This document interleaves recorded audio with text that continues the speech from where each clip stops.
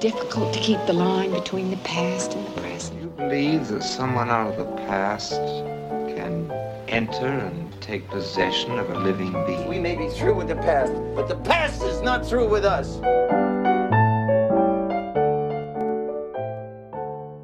Welcome back to The Next Picture Show, a Movie of the Week podcast devoted to a classic film and the way it's shaped our thoughts on a recent release. I'm Tasha Robinson, here again with Keith Phipps, Genevieve Kotsky, and Scott Tobias. In our last episode, we talked about David Byrne's True Stories, a 1986 movie overview of a fictional Texas small town where the air is clear, the radio reception is great, and the people are straight out of supermarket tabloids. Literally, because the film was inspired by a series of tabloid articles. But the film doesn't feel like the kind of manic statement of oddity that belongs on the shelf next to the Weekly World News. It's charmingly sincere and straight-faced, with a kind of wide-eyed wonder at the world. Byrne's stage show American Utopia, and the new filmed version of the show directed by Spike Lee, has a harder, more defiant edge than True Stories, particularly where it touches on current American topics like low voter turnout, or the growing protest movements against police violence against unarmed black civilians. It's also a much more traditional concert film than True Stories, with Byrne and an ensemble performing the songs from his solo album American Utopia barefoot and on a bare stage, switching out instruments and dancing as they play and sing. But it's still marked by the same sincerity, and it's visibly the same mindset and character. It's the work of somebody who works intuitively and metaphorically, and often in what seems like non sequiturs. As Byrne himself explains it in a write-up of what went into developing the show, I often get asked, what is this show about? What is this song about? What is the message? What are you trying to tell us? My preferred answer would be to refer them to the quote from old-school Hollywood producer Samuel Goldwyn, if you want to send a message, use Western Union. It seems to me in that creating something, a song, a show, a blog post, a meal, a dance, a vision comes together, intuitively, gradually, bit by bit, little by little, and we don't always know the totality of what we've made until we can actually see, hear, and taste it. A few years ago, I did a show that involved high school color guards, and it wasn't until I watched a run-through that I realized the show was about inclusion. The same thing is true of many of the songs I write. If we're lucky during this process, we've remained true to some unconscious guiding principle. We often know what that is, even if it's hard to articulate in the moment. It was that way with this show. It wasn't conceived all at once, but rather, one part of it led to the next. It evolved organically, and as soon as one element was resolved, the next one presented itself, a new puzzle and mystery to be solved. So we can talk here all we want about the intent behind American Utopia, or behind True Stories for that matter. Just be aware that we're also talking about somebody who follows his muse first and asks questions afterwards, who works from the hip and from his emotions. That explains a lot about the feel of American Utopia and about how we should take the experience, but we'll dig into our equally intuitive, from-the-hip responses to it after this.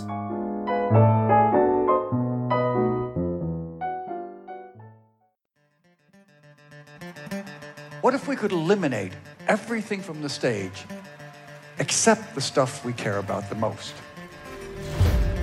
Without cables or wires, what would be left? Well, it would be us. And you. And that's what the show is.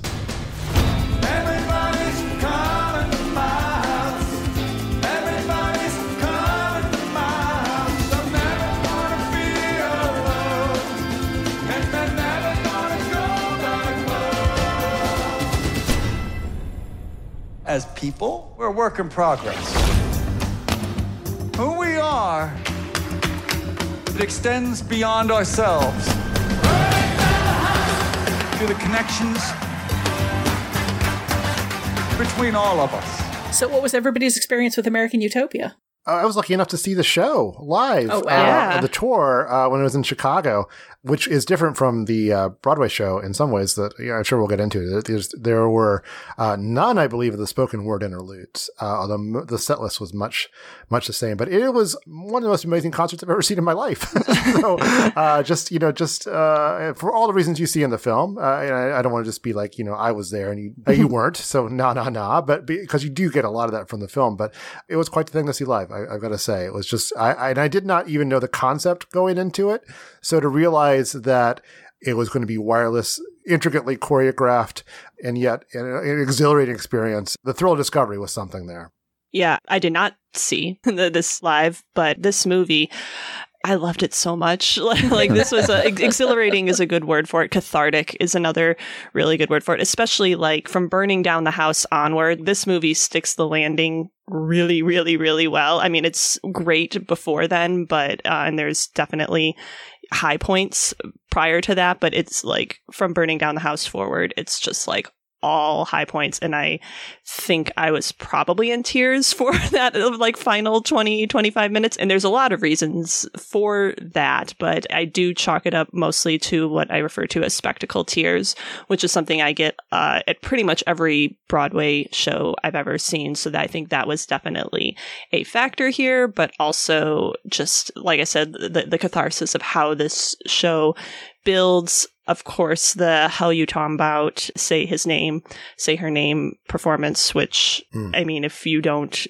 feel something during that, like, I don't think you should be watching this movie. And I have rewatched parts of this movie several times. It's been kind of playing in the background in my house for the past couple weeks, just like in segments. Like it's a wonderful feeling to dip into because it is, you know, it's heartfelt without being sentimental. It's intellectual without being, you know, self-important.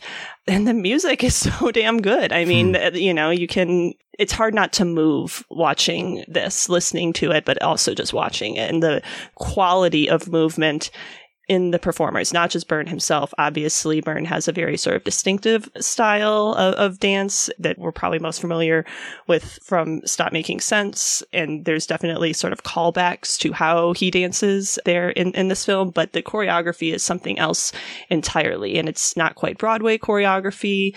There's definitely a little like bit of performance art to it. But the two dancers he has on stage, all the people he has on stage are just like incredible and unique, but they in particular, the two dancers Chris Giarmo and Tendai Kumba.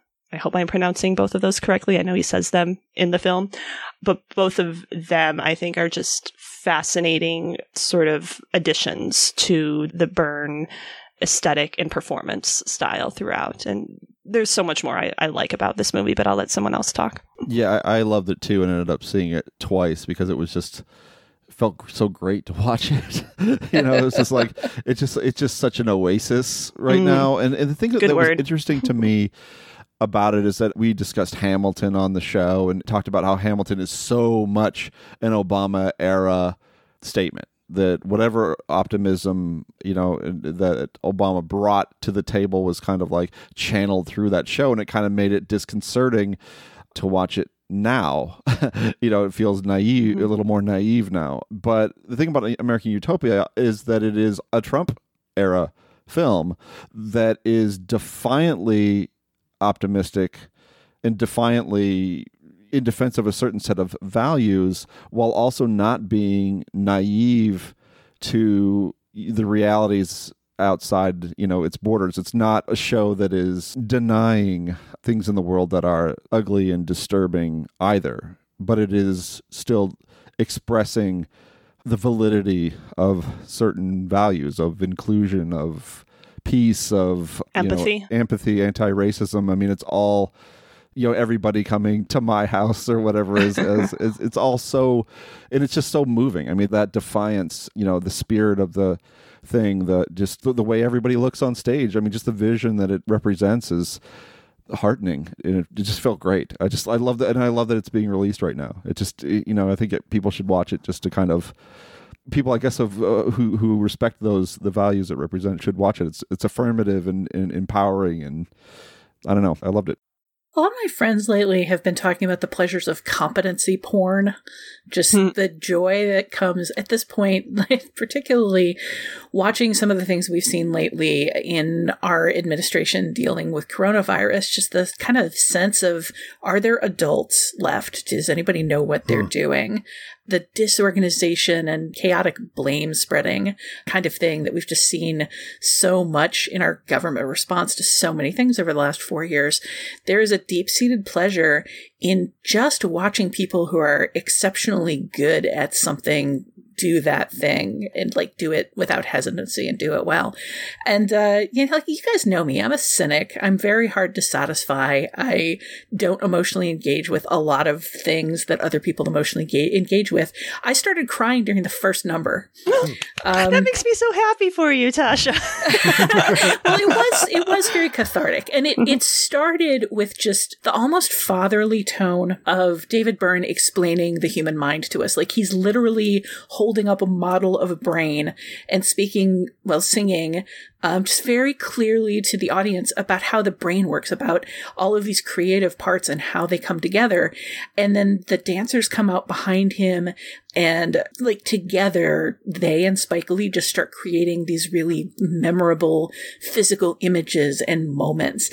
And just like the sheer competency of it, the sheer artistic value of people in a moment like this, creating something so articulated and clear and passionate and different, like nothing I'd really seen before. It was emotionally overwhelming. And I didn't get that nearly as much throughout the rest of the film, but yeah, the hell you talking about? I started crying during that song, and I barely feel like I let up during the rest of the film. It was just so emotionally strong. There's just something about seeing people, as well as competent at what they're doing, seeing people who are passionate in that way. Like an awful lot of cinema operates at a remove. You're telling a story, you're consciously putting on a play.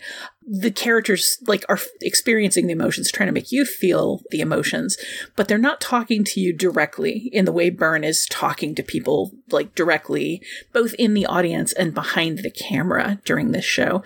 And so much of American Utopia is performed directly to the viewer in a way that ends up just feeling, as Scott said, affirmative, but also just really intimate, in a really comforting and a connective sort of way. I really dug this concert. I don't care for concert films for the most part. I rarely feel like they connect me with the performers or the music much, but not too long into this, I turned to my husband and I said, when live music is a thing again, we need to get back into going to concerts. They just all have to be as good as David Byrne's fully elaborately conceptualized stage shows. And if you could turn into Spike Lee's camera as you watch it, from behind the through the chain curtains or from above, so you can see the amazing perfect choreography. I've talked on this podcast before about how much I love Passing Strange, which is another Spike Lee filmed musical. We actually considered pairing it with this, but that didn't work out for various reasons. But actually, I've talked about a couple of Spike Lee's film stage productions on this show, and I'm a big fan of how he films stage productions. And, especially with this, as well as Passing Strange for that matter, there's not a whole lot on stage in terms of sets and costumes and, sort of production value. But both this and Passing Strange are very just performance. There's Passing Strange is also kind of centered on a single performer, in that case, Stu, and surrounded by this sort of ensemble, bringing his words to life, sort of similar to what you have here. And I think Lee is just very adept at capturing, I guess, the intimacy that Scott is talking about. This isn't all wide shots, giving you every single part of the stage at any given time. It's more about finding these little moments of connection between the people on stage and between the people on stage and the audience. And the way that he finds those, the way that his camera finds those is, it's just an added layer to this experience. I mean, I've got to assume that seeing this live is, pins you in your seat with the power of the music. But at the same time, this is also just a really, really good way to see it because of those angles that you're not actually going to get seeing it in the theater, because the camera gets so up and personal with Byrne as he's selling the emotions on these things that he's trying to communicate, these metaphorical, allegorical, emotional, instinctive, intuitive things that he talks about in his intro to the show, that he talks about a little bit in the show itself. He really kind of sells a lot of that with his body and his face, as well as his voice. And the intimacy of this film, I feel just really makes you feel like you're on stage with him, like he's playing directly to you in the midst of everything that's going on. We weren't pinned in our seat. We were on our feet. But that's it. I really did appreciate the bird's eye view of the choreography too. I mean, it's almost like it was meant to be seen that way. So it was neat to actually get the view from above. It's really interesting, the choreography of the show itself, just how many things they find to do with like a relatively small space, no props, no background except musical instruments and the table and brain in that first thing, and the lamp, which is I think a stop making sense homage, and the one lamp. But yeah, having people stand off stage and perform through the curtain, having them do like marching band, complicated cadence routines, having them stand in and out of various lights. Just every song has kind of like a different visual element to it that really helps break up the concert film feeling that you get sometimes of like working your way through an album. I feel like this is the point where we have to talk about the feet. Just really... generally, or the Toe Jam song. I loved that Toe Jam song, and I know that some people are really squeamish about feet and may have issues with that. But to them, I say I think you are missing out on sort of I'll say kind of rawness, kind of informality. Like we go back to the intimacy. Idea, yeah. The song about how everybody's coming to my house, it does kind of feel like you came over to their house, and they're not wearing shoes; they're walking around on their own carpets. Right. I mean, like, feet are a very personal thing. Like what I kept thinking about is how everyone's feet are kind of specific to them. And like when you know someone, when you love someone, when you've spent a lot of time with them, like, what their feet look like, and like there's also, of course, the whole idea of, you don't wear shoes coming into this world. You don't wear shoes going out of this world. It's a very sort of baseline humanity image, I think, too, just having all these feet. But then in the Toe Jam sequence in particular, like having these close-ups on all these different pairs of feet, all sort of distinguished from each other in various ways, and they're all dancing a little differently. And it's just I think it's this really lovely example of collective individuality. Like we all have feet, we all use them in the same way, but we all use them a little differently too. And I really loved the feet, and I loved how much Spike Lee focused on them, especially in the toe. I mean, like, obviously there's the joke of the song is called Toe Jam. Yes, it's funny, but I think like it goes well beyond the joke. I think there is something more there beyond just like feet are kind of weird. Feet are pretty weird though, and that song is really weird. I think that song is definitely the weirdest one in the entire show in terms of... It's kind of an outlier, too, on his discography, isn't it? I'm looking at Keith more here. Yeah, for sure. Yeah. Yeah, there are songs that are in the film that are more notable than the discography, right? I mean, that comes from a collaboration with a British electronic act, or maybe Fatboy Slim, right?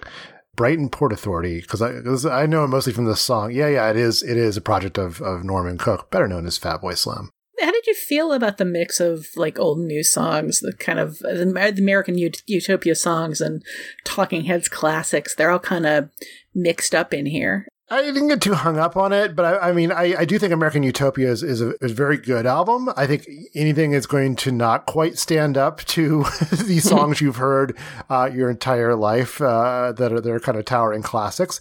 But the more time I spend with the show, seeing it live, seeing the movie, I think they fit together really well. And I think the selection of Talking Head songs he's choosing to kind of complement and reflect on the American Utopia songs is quite savvy. So, I think it works. Something I kept thinking of, and someone's already noted, maybe in the previous episode, sort of the obsession with home and houses, that, or not even obsession, but just a motif, I guess, that pops up a lot in Byrne and Talking Head songs.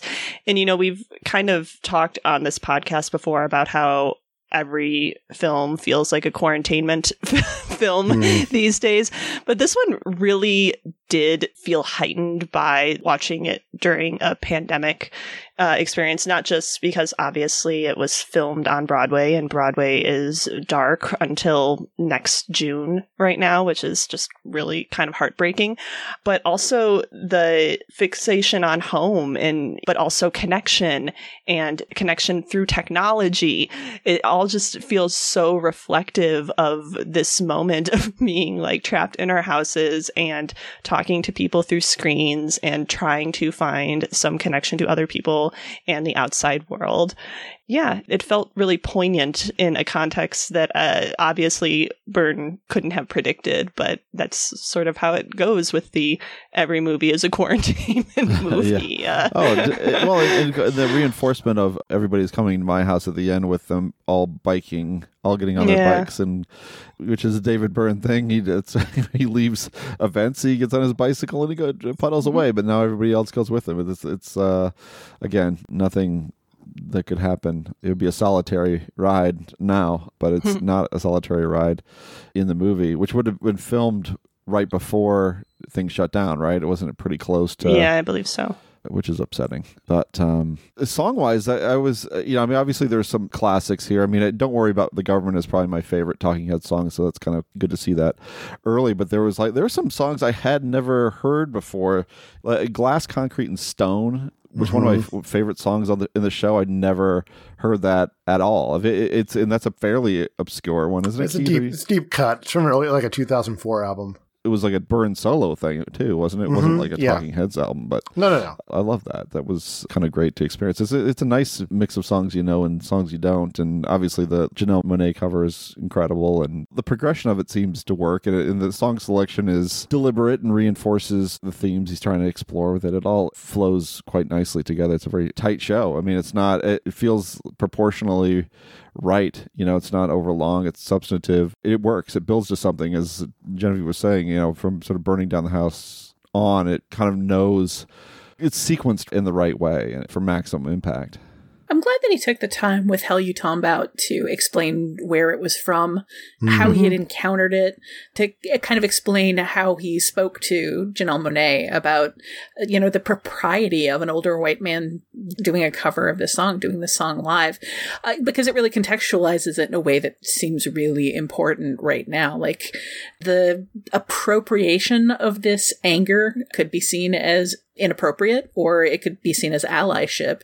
But knowing that he thought about it, that he took the time to ask permission, and getting the response that he got from her, which is, this song is for everyone, I think really becomes an important piece of context before what ends up being a very powerful performance. It certainly motivated me to go seek out the original, which I had not seen the video for that song previously. And it's powerful, painful, righteously angry stuff. If anything, if I have a quibble about American Utopia, it's that I wanted more of that righteous anger. I had been led to expect a very political show, and I feel like that didn't pay off quite as much as I was expecting. The segment where he stops and talks about voting and what 20% of an audience looks like, and how 20% of people vote in local elections, and those 20% of people are determining your future and your children's future. Like, that's all hot stuff. I actually kind of wanted more of that context, and the spoken word segments of this are relatively slight and far between, at least compared to what I was expecting. I honestly could have done with more of it, just because it so fits my mood right now. And having somebody who is kind of putting on that like elder statesman, representative, and all around like competent person and outreach person and communication person and outrage person persona, like I could have done with a lot more of it and not gotten tired of it. I'd almost say, though, that gesture is unusual for him. I mean, to be of a sort of straightforward political commentary or a direct political commentary, that's not necessarily the David Byrne way. I mean, things seem to be addressed, in a much more roundabout fashion. I mean, sometimes with a certain even kind of ironic detachment. So I think it almost makes those moments when it does get political pop a little bit more. Yeah, I think offstage, he's never really been shy about what his politics were, but it doesn't always find its way into the songwriting as directly as what that expression there. Right. Well, we definitely see that kind of roundabout approach to addressing the state of America in True Stories, which is a very different tone of project. We're going to bring these two films together and look at the connections between them coming up next.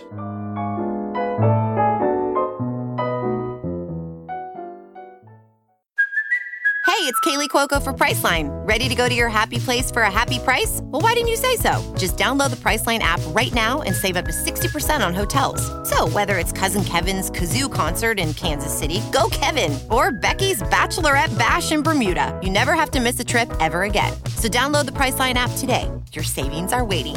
Go to your happy place for a happy price. Go to your happy price, Priceline. Thank you. The next song was written by the actress and singer Janelle Monáe. She sang it at the Women's March in Washington a few years ago. I was there.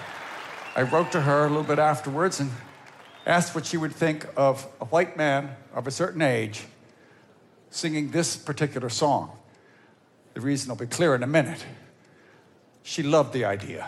She said the song is for everyone. It is for humanity.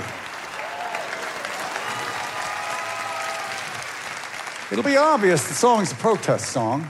It's also a requiem for lives that have been senselessly taken. I also see the song as being about possibility, the possibility of change, not just in the imperfect world out there, but in myself too. I also need to change. Now it's time for Connections, where we bring these two films together and talk about the things that they have in common. Genevieve, you brought up the obsession with home. That was actually something that I had put on this list as something that we should talk about, because you identified where we see it in American Utopia, but I see it so much in True Stories as well.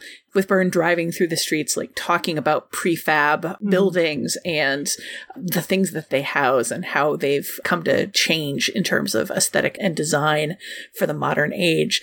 You know, with Swoosie Kurt's character not only never leaving her home, but never leaving the floor of her home that she's on, with the little vision of the cute woman's house, which is just disgustingly rococo, decorated in all loved this it. Cute stuff. It felt like somewhere you would like pay $5 to go take Instagram photos in 2020. We see a lot of people's personal spaces in True Stories, and they inevitably reflect who they are. The yoga woman that Lewis gamely dates and tries to do lotus position for, the room that she's in just has the feeling of like a teenager's loft bedroom. Sort of a claimed space in a house that wasn't necessarily meant to feel like a room. It feels very childish and organic in a kind of a way. We see a lot of different people's homes from the inside, including Pop Staples' home and religious practitioner space. All of them are very specific. All of them very much reflect the personalities of these very specific characters. So when he's singing about home and what it means in American Utopia, you get this feeling that he is projecting this sense of like belonging, the sense of separation from society, and a kind of a space where you can define yourself, as we saw in his previous film. And at the same time, so there's like the other side of this like fixation on home is the fixation on houses, like the building of houses and the, you know, like the actual structures. Obviously, this must be the place and this is not my beautiful house and all that.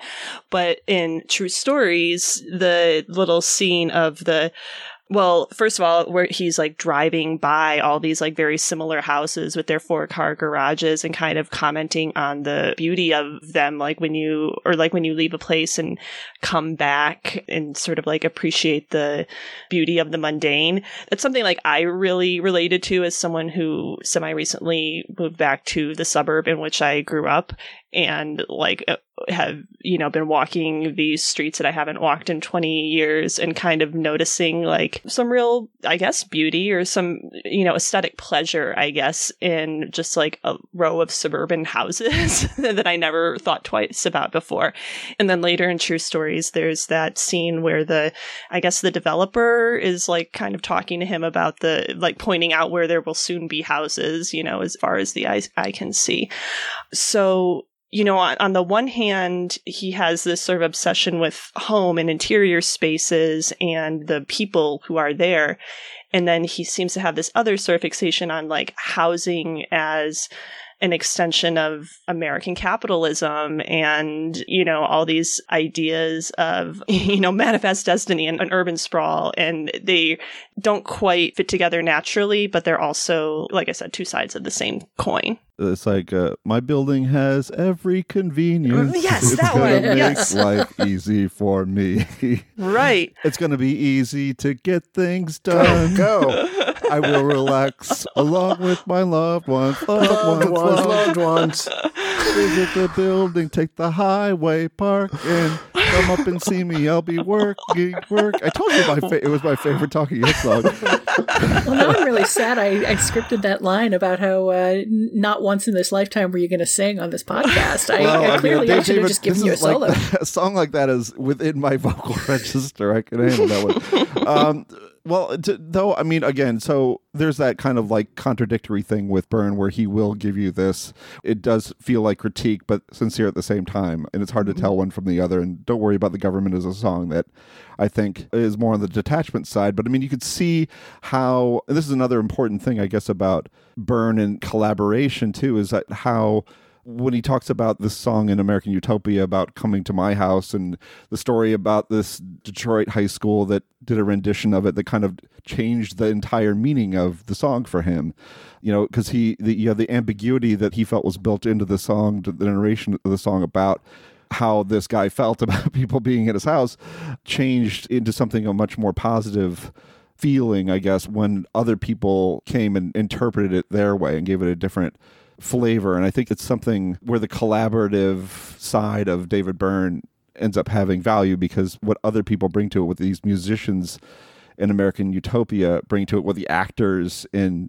True Stories bring to his work, gives it a different inflection. I think he's fascinated by what happens when that kind of magic happens.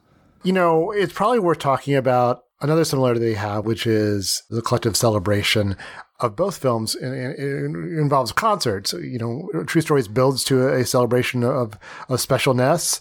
And this is obviously, you know, there's a celebratory quality to it. It's a show called American Utopia, not accidentally.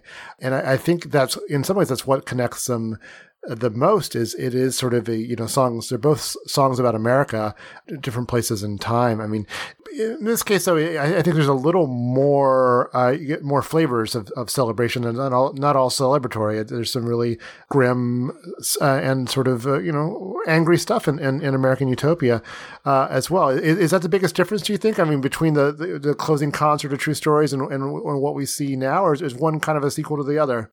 I think with American Utopia, again, it kind of goes back to that idea of catharsis more than celebration, you know? And again, to go back to that Hell You Talking About performance, like, obviously that's not celebratory, but we're saying their names, you know, we're recognizing these people. And I guess it is sort of a celebration of their lives, sort of very briefly, albeit in this very grim context. And I think that's why that part is so affecting and made me cry so much and made Tasha cry. It's like, it's not just that it's sad that these people died. It's the power of recognizing them in this loud vocal way.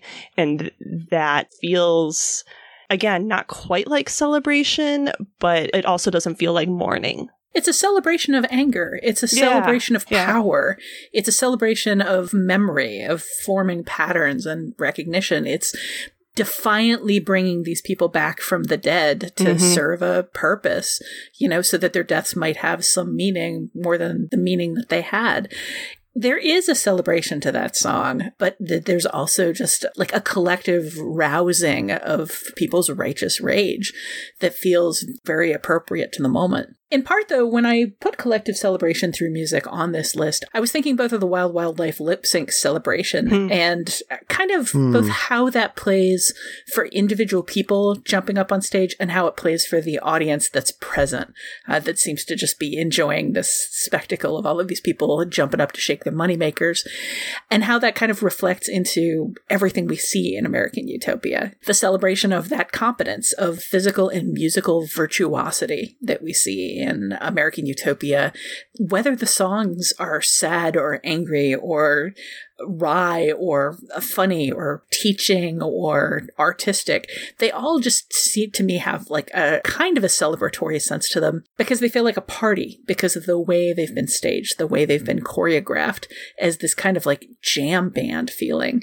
I did like, there's a local event that happens when local events are allowed to happen and people are allowed to gather in Chicago every full moon from... I knew you were going to go to there. Yeah, late spring to early fall. That's like a drum jam and fire spinning gathering. And I kept missing that gathering, that feeling of just like people coming together to create a spontaneous creative experience, because there's a lot of drumming in this, in American Utopia. It's a little reminiscent of Stomp in the same sort of way, you know, people using their bodies and using all of these percussion instruments to create something fast-paced and propulsive, but with all of these different kind of percussive threads interleaved with each other. Like all of that to me feels celebratory, just of like collective effort, of collective skill, regardless of the actual emotion of the song. Maybe it's because the two dancers rarely stop smiling. They seem to be just having such a time experiencing all of this on stage, no matter where the songs are going. I've kind of felt like that was best reflected in True Stories in the Wild Wild Life moment. I'm also just realizing we haven't talked about the very end of American Utopia, where they leave the stage and go out into the audience singing Road to Nowhere. And again, kind of talking about sort of the combination of like cynicism and wonder in Byrne's music. That's a very kind of apt choice, you know, to be singing during the moment of the most connection, to go back to sort of what the main theme of American Utopia is, the most connection between the people on stage and the audience. You know, they're in the audience. Everyone's singing, everyone's part of this collective celebration, to put it in terms of the connection. And it feels like such a perfect thing for that to be building to this, you know, the show that starts with Byrne alone on stage with the brain, you know, it doesn't get more internal than that. And it just slowly grows. And there's all these moments of acknowledgement of the collective effort on stage. Also in American Utopia, there's the talking about how, yes, we're making all of this sound on stage. Everyone's playing their instruments. Everyone gets a little showcase and gets introduced. Another sort of, I feel, homage to Stop Making Sense, which does a similar thing. So it just like kind of grows and grows this sense of like, we're all making this thing, we're making this moment together. And it sort of ends with bringing the audience into that as well. And actually, Keith, I wanted to ask if the tour included that as well, or if that was specific to the Broadway production. I was going to ask you, actually, would you say this film ended physically, with an emotional outpouring among other people, and it began somewhat cerebrally? My name is Scott Tobias. That was my joke. I actually can't remember. I don't think so. I don't. It was several years ago, and yeah. I don't think there was. You don't remember being incredibly uncomfortable with performers coming in, which would have made me feel utterly mortified. But we were pretty close to the stage, so I don't think it. I think if it did happen, I would remember it, but I don't remember everything. It is kind of perfect. I mean, and there's a thing here in True Stories as well of just the idea of being progressive, of moving forward, of even in the dark moments in American Utopia, of being there's some path ahead. A road to nowhere, might you say? Yeah, well, maybe not nowhere. Maybe the road is somewhere, but like that you can kind of defiant optimism sort of hangs over both films. That optimism is tied to collective experience and collective power and a true belief in community and how collaboration and community can kind of transform art and politics and make life better. So that kind of comes through in both movies for me. And can also just kind of transform people. I mean, when you see Byrne at the beginning of this film holding up the brain and talking in this very serious way, he looks very old particularly to somebody who just watched True Stories.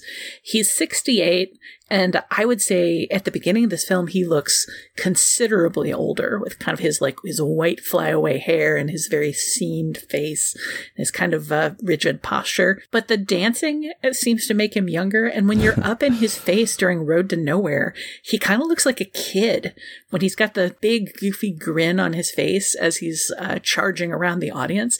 He looks so young. And I began this film thinking, my God, how much he's aged since 86. Like, thank goodness I haven't aged at all since 86. That would be terrible. But by the end of the film, he looks young, at least to me. I like how doable the choreography is in this film for him. I can't remember what song it is, but there was like some piece of choreography where it's him and then the two other singer dancers in almost they're like kind moving of him triangle form, and he's just doing like these little hand and feet motions. It's like, yeah, if I'm a 68-year-old doing a stage show that's long, that is about as dynamic as I would want the choreography to get, and it's kind of perfect. I would say that the choreography is maybe a little more difficult than it appears, especially what the dancers are doing. Sure, but for Byrne, but yeah, they accommodate Byrne for sure. Again, kind of literally in the part where they are actually moving his limbs, which I liked. Just real quick before we leave this connection, actually this isn't really, I guess, part of this connection, but it is like one of those little sort of random things that Tasha likes to note, like random small connections that you didn't necessarily think of. But going back to The Road to Nowhere, which I think is actually a kind of an optimistic song. It's like, we're on a ride. We don't know where we're going, but we're going there, But, and then in True Stories, it kind of ends on a road to nowhere, I don't know if it's the exact final moment, but we do have sort of a shot of the car going on a long road to who knows where. Yeah, and then you get the girl, and then you get roll credits. Roll credits roll over that road. Of course, yeah. So that counts as a connection, right? Sure, why not? I got one that's not on the list, but I think it's worth talking about, is the David Byrne that narrates True Stories and David Byrne that speaks on the stage is a different David Byrne than the David Byrne you encounter in interviews. And the David Byrne you encounter in this show as well. It's so weird. The first time I heard, and it was only a couple years ago, I think, that I really heard David Byrne just sort of naturally speaking. He was hosting a Sirius XM. I was like, that's not David Byrne. David Byrne has like a really clipped cadence. It has like the sort of strange lifts and intonation. And this is just some normal guy. But I feel like it's more the normal guy that shows up as your host for the Broadway show. Am I wrong there? I haven't listened to David Byrne interviews, but I did read a bunch of them leading up to this, just kind of to get a sense for what he's said in the past, specifically about True Stories. And I did get that same impression. I was just like, he sounds really woolly to me in text interviews. Like the whole business where he's not really sure who got the directorial credit on True Stories, or where somebody asks him a very specific question about Errol Morris's influence on him, and he proceeds to talk about Fellini and the European directorial stamp of visuals. He sounds smart, but he also sounds just like, I don't know, very disorganized. Like he's got a billion things going on in his head at once and can't keep track of the question. And nothing about seeing him in either of these films suggests that kind of, like, I don't know, galaxy brain cloud thinking. He seems so sharp and specific and focused in the stuff that he's scripted for himself. And maybe his art is about kind of like winnowing down all of the things he's thinking at once into like one pointed idea at a time. Another connection I saw between these two films, and I've already kind of alluded to it in the first part of this discussion, but just is I don't even want to say fixation on, but sort of the awareness and the acknowledgement of technology and technological innovation and the ways in which it fosters human connection, which is sort of a human connection is a connection between these two films. But I think that is kind of obvious. But specifically the way that technology sort of fosters it, I was really struck by the moment in American Utopia where Byrne takes a little bit to talk about the wireless technology that allows these musicians to roam the stage freely, to interact freely, unencumbered by wires or stands or microphones, and to roam out into the audience. It's not something that you need to acknowledge or you need to think about. Like, you could enjoy this show and not know about the state-of-the-art wireless technology that facilitates it. But in drawing our attention to it, it does make us think about humanity's relationship to technological advances. And yes, it's certainly a double-edged sword. And I think that is acknowledged in True Stories, sort of with the talk of, you know, the future in computers and whatnot. And also the moment I mentioned in the first half of Swoosie Kurtz and the television and just kind of barking exclamations in response to it and the isolation of that. But again, you know, the cynical version of that is she's isolated. The optimistic version of that is she's finding human connection. She finds a husband through the television. You know, she finds love maybe through the television. I think Byrne does have a respect for technology and and how it can facilitate not just human connection, but also art, which it does in American Utopia very explicitly. I think American Utopia there's just a lot of pride and excitement about how technology made the show possible. Mm-hmm. And he was excited enough about that to talk about it. I think in True Stories, it's a little bit more ambivalent, the film's understanding of technology. I think its attitude toward the main business in town, which is about creating hardware, is not as dark as you might expect. I mean, I think there's kind of a certain amount of respect and wonder towards what's being made, but then you do get to Swoosie Kurtz and her situation. And I don't think like having her being fed by like a robot spoon or robot. Anything. She has multiple robots. She does have, she's like Polly in Rocky IV, at least before the director's cut. And but I wouldn't say that we're to consider any of that to be a great thing, though I guess things ultimately work out for her.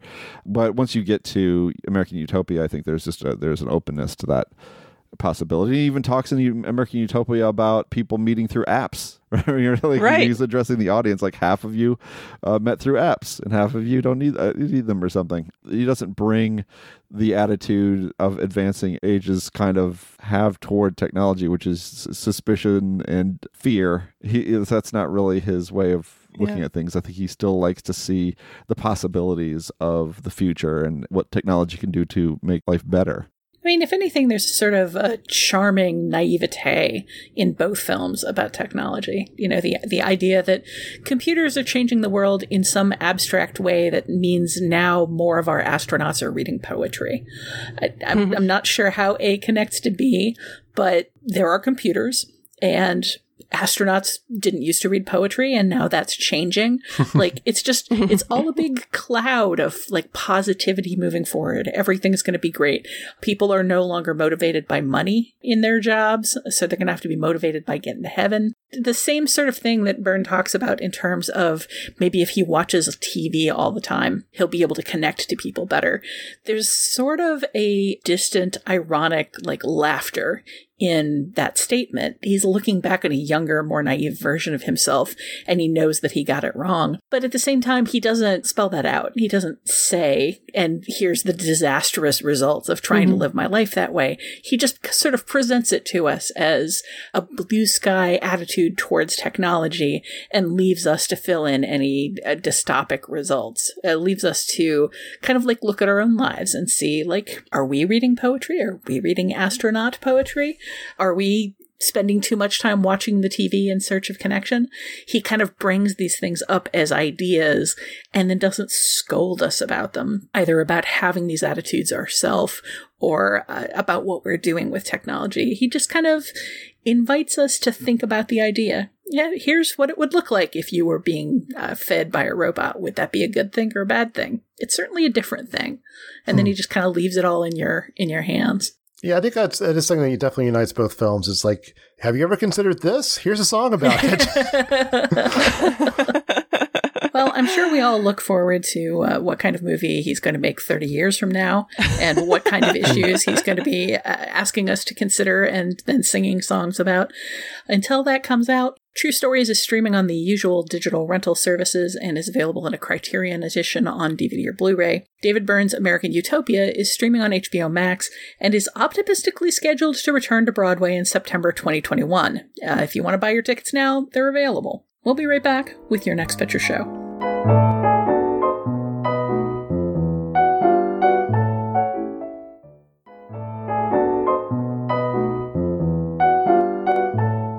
Finally, it's time to catch each other up on films or film-related items we've seen in the interim since our last podcast. We call it Your Next Picture Show, in the hopes it'll put some interesting choices on your radar. Genevieve, what in the film world has been good for you lately? Well, I'm going to get to what's been good for me lately, but first I just want to give brief shout outs to two other sort of films that I thought about recommending in conjunction with American Utopia, but then realized that I have already suggested them both on previous episodes.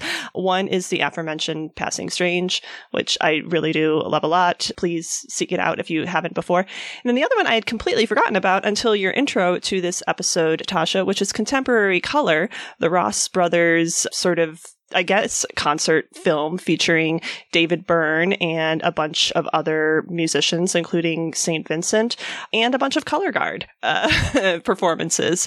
It's a really, really cool film. I'll just leave it at that. Passing Strange, Contemporary Color. Check them out if you want a little more of this vibe from American Utopia. The actual recommendation I want to give is a film called What the Constitution Means to Me, which is a filmed version of a play that was actually running on Broadway at the same time as American Utopia. This one is a mostly one-woman show by Heidi Schreck, who uses her prior experience as a teenager who competed in constitutional debate contests to reconsider and recontextualize our nation's founding document. I realize that may sound kind of dry, but please believe me when I tell you it is anything but.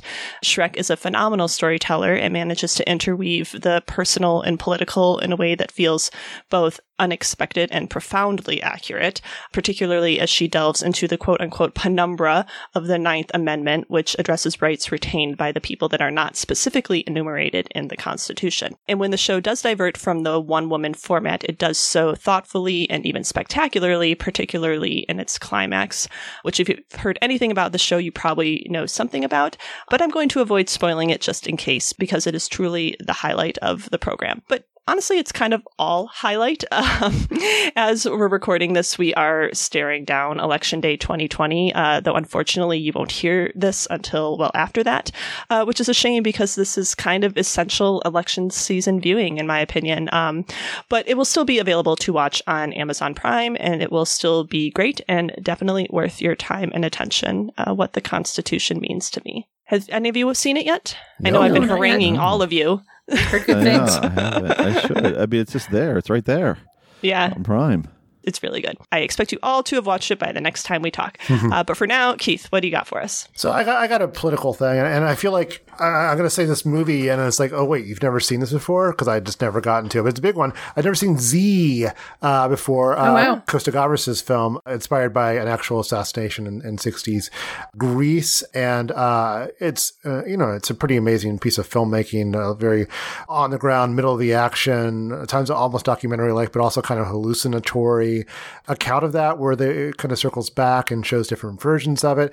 But my main takeaway from it is like, this is a very timely film about how if you just tell a lie enough, you can kind of force people to take it as the truth. Because in the wake of this assassination, which many people witness, it's the official story is a drunk driving accident. The autopsy comes back and it says otherwise. People actually saw it, but because the people in power can push this story, they do their best to try to do that. And the actual, if the truth prevails, it's only through a lot of hard work, and then not always too. I thought it was, in a era of strongmen and quote unquote fake news and so on and so forth. It seemed an unusually timely film, so I'd recommend that. It's got a cast. It's got a good cast. It's got Yves Montand. It's got Jean-Louis Trintignant. And it's got a great soundtrack too. I've actually been listening to the soundtrack quite a bit since watching this film. So Z by Costa Gavras. It's on Criterion. That's where I watched it. I think it's available elsewhere as well. Tasha, how about you? Well, as previously foretold or teased, I was thinking, because of that letter about Martin, I was thinking a lot about this film that I saw earlier this year called The Transfiguration. It's from 2016, but it's relatively obscure. I found out about it in accordance with this piece that I was putting together from like one of Letterboxd's best finds, this man named Adam Davey, who's assembled this massive, massive list of Black life on film and has split it up into genre lists. So it's very easy to find, you know, an action movie with Black protagonists, or a horror movie, or a lot of much more obscure subgenres, like whatever it is to your particular taste. And when I was talking to him about kind of like what he would most recommend from this list, we went through and picked one from every category, and his horror pick was The Transfiguration, which I'd never heard of before. It's heavily modeled after, I would say, a combination of Martin and Let the Right One In. It's about a young Black boy in the projects who believes that he's a vampire. And much like the protagonist of Martin, he doesn't have fangs. He doesn't do any of the traditional vampire stuff, but he's obsessed with vampire lore, with watching movies and reading books about vampires and trying to understand himself.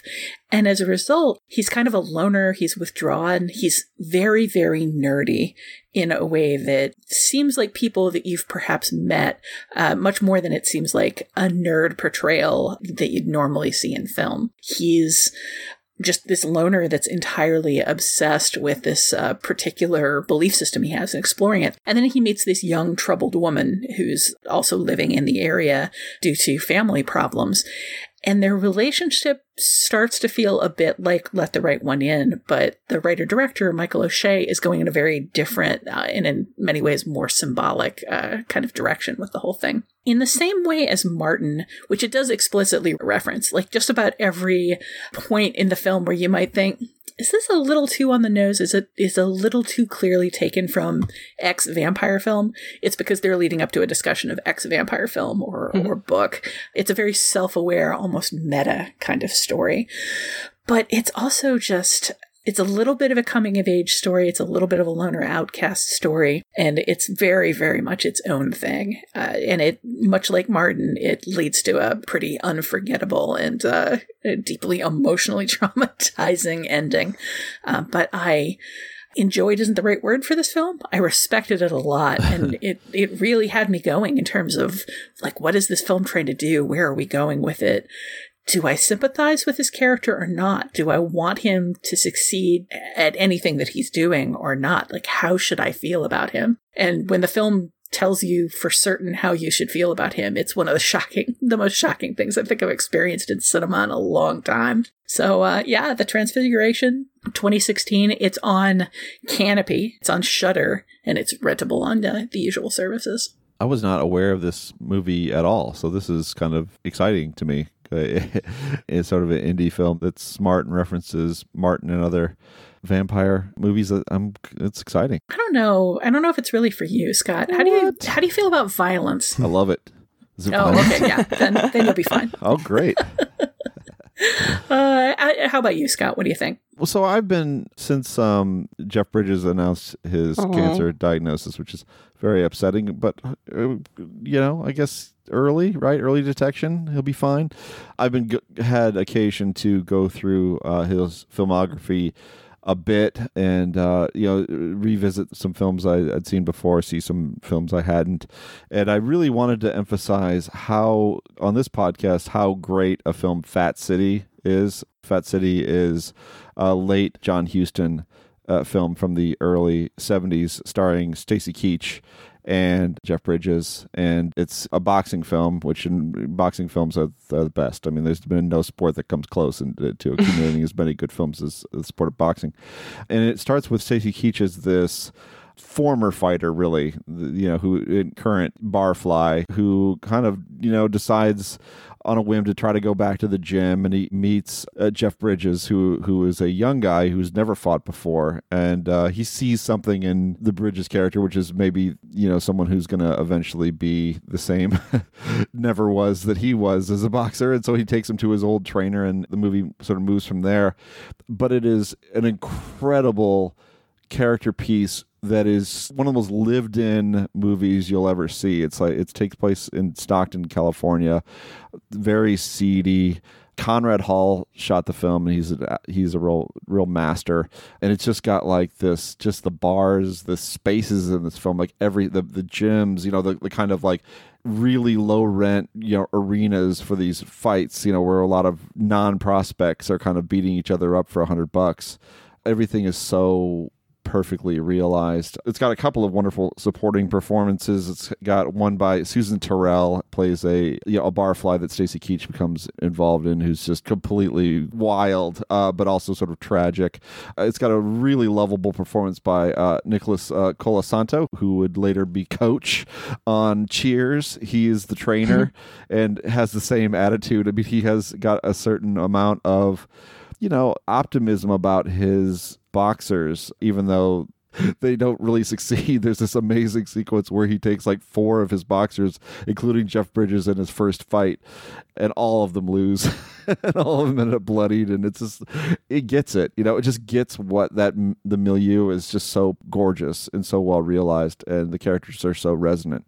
It's available on Amazon Prime, and a true masterpiece. So I would recommend checking it out if you haven't. Fat City. I second that one. Do you feel there really wasn't a lot of set dressing involved in making that film? I mean, that's what I'm saying. It feels that lived in, but at the same time, I think it's Richard Silbert was the production designer, and he's like one of the greatest of all time. So I wouldn't put it past an artist of that caliber to provide these spaces, because it really feels almost documentary-like, but just so vivid. I was stunned by how good it was. I remembered it being great, and it is. It really is. Fat City. Well, thank you all for the recommendations. We'll need something to keep us warm as winter is coming. Sure is.